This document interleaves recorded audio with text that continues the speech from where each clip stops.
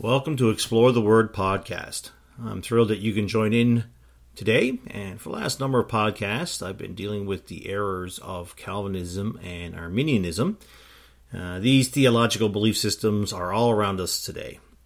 You probably will come across an individual who will embrace these teachings. I would be very surprised if you don't. I have family members and acquaintances who believe in the 5 points of Calvinism. I would urge you, if you meet people, know people like this, to be kind.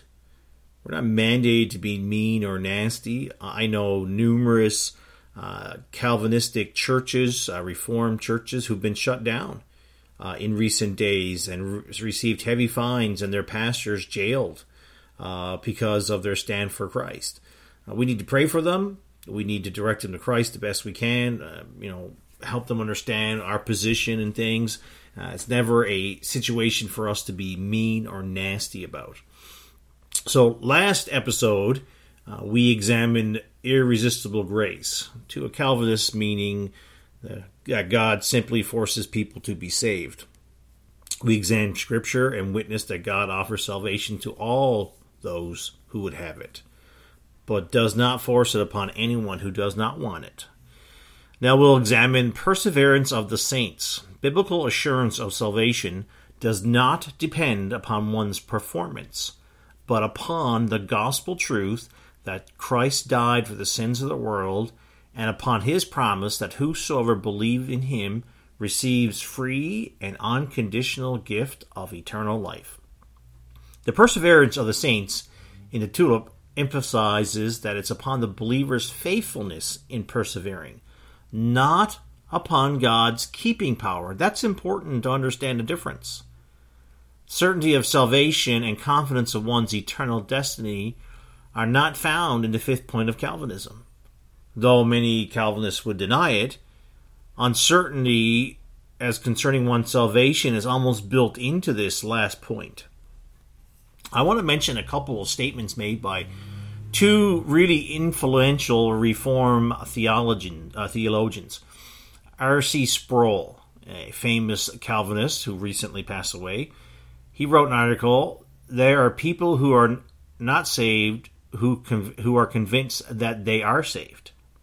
Another famous Calvinist, still alive today, John Piper, said that no Christian can be sure he is a true believer. Hence, there is an ongoing need to be dedicated to the Lord and deny ourselves so that we might make it. I know individuals personally who are greatly influenced and then embrace Calvinism by reading and listening to preaching of these two influential Calvinists. And both of these men, who are considered, up there in the realm of Calvinism, they say they don't know. Following Calvin's teaching, many Calvinists believe that the only way to make sure one's calling and his election sure is not through faith, but through good works. Charles Hodge declared the only evidence of our election, perseverance, is a patient continuance in well-doing. The Calvinist assurance in God having predestinated to eternal life as one of the elect is, it has some problems here. The view has a serious problem. How does a Calvinist know he is one of the elect who's been predestinated? His or her performance plays a large part. That's what they've admitted in their own statements. A large part of knowing whether or not they are a part of that select group. When is the performance good enough? And when does the performance become unacceptable? Some Calvinists say that the Christian must have fruit in his life. And if not, then they must never have been saved. Matthew 7:16 is a group of verses they use.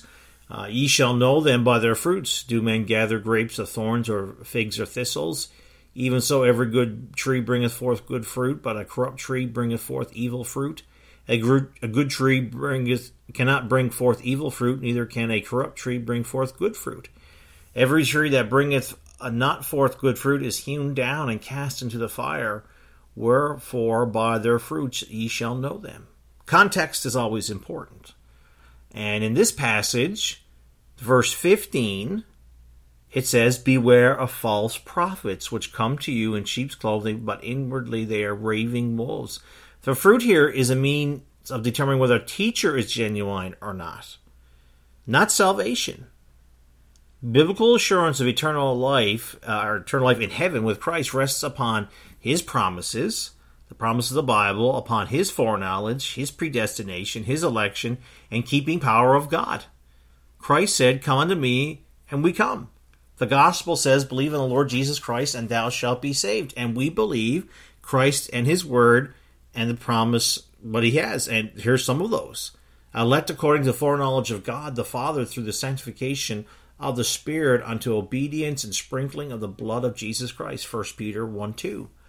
According as he hath chosen us from in him before the foundation of the world, having predestinated us unto the adoption of children by Jesus Christ to him, according to the good pleasure of his will, in whom we have redemption through his blood, the forgiveness of sins, according to the riches of his grace. Ephesians 1:4-7. For whom he did foreknow, he also did predestinate to be conformed to the image of his Son. Whom he did predestinate, them he called, and to whom he called, them he also justified, and whom he justified, them he also glorified. Romans 8:29-30. But as many as receive him, to them gave he power to become the sons of God, even to them that believe on his name, which were born not of blood, nor the will of the flesh, nor the will of man, but of God. John 1:12-13. For God sent not his Son into the world to condemn the world, but that the world through him might be saved. He that believeth on him is not condemned, but he that believeth not is condemned already. He that believeth on the Son hath everlasting life. No mention of us having to perform for it. It's all in Christ. And this is the record that God hath given to us, eternal life. And there's life in his Son. And he hath, the Son hath life. And he that hath not the Son hath not life. These things have I written unto you that believe on the name of the Son of God, that ye may know that ye have eternal life. 1 John 5:11-13. There's no doubt, as a Christian, we need to be producing fruit. We need to be serving. But there is times I have met individuals, Christians, who have gotten away from God, and they're not producing fruit. And then the Lord uses individuals to help them see the light, or some circumstances in life take place. God rebukes them, so forth, so on.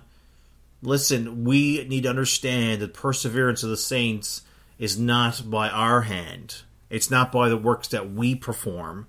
It's through the promise of Jesus Christ, through what he has performed and done on the cross. Verily, verily, I said to you, he that heareth my word and believe on him that sent me have everlasting life, and shall not come into condemnation, but has passed from death unto life. The Word of God says, we accept Jesus Christ as Savior, we are secure in his hand. No man can pluck me out of the Father's hand. Once saved, always saved. Once saved, eternally secure. Thank you for listening today. I hope this episode has been a help and encouragement to you. Keep exploring the Word and looking to Jesus.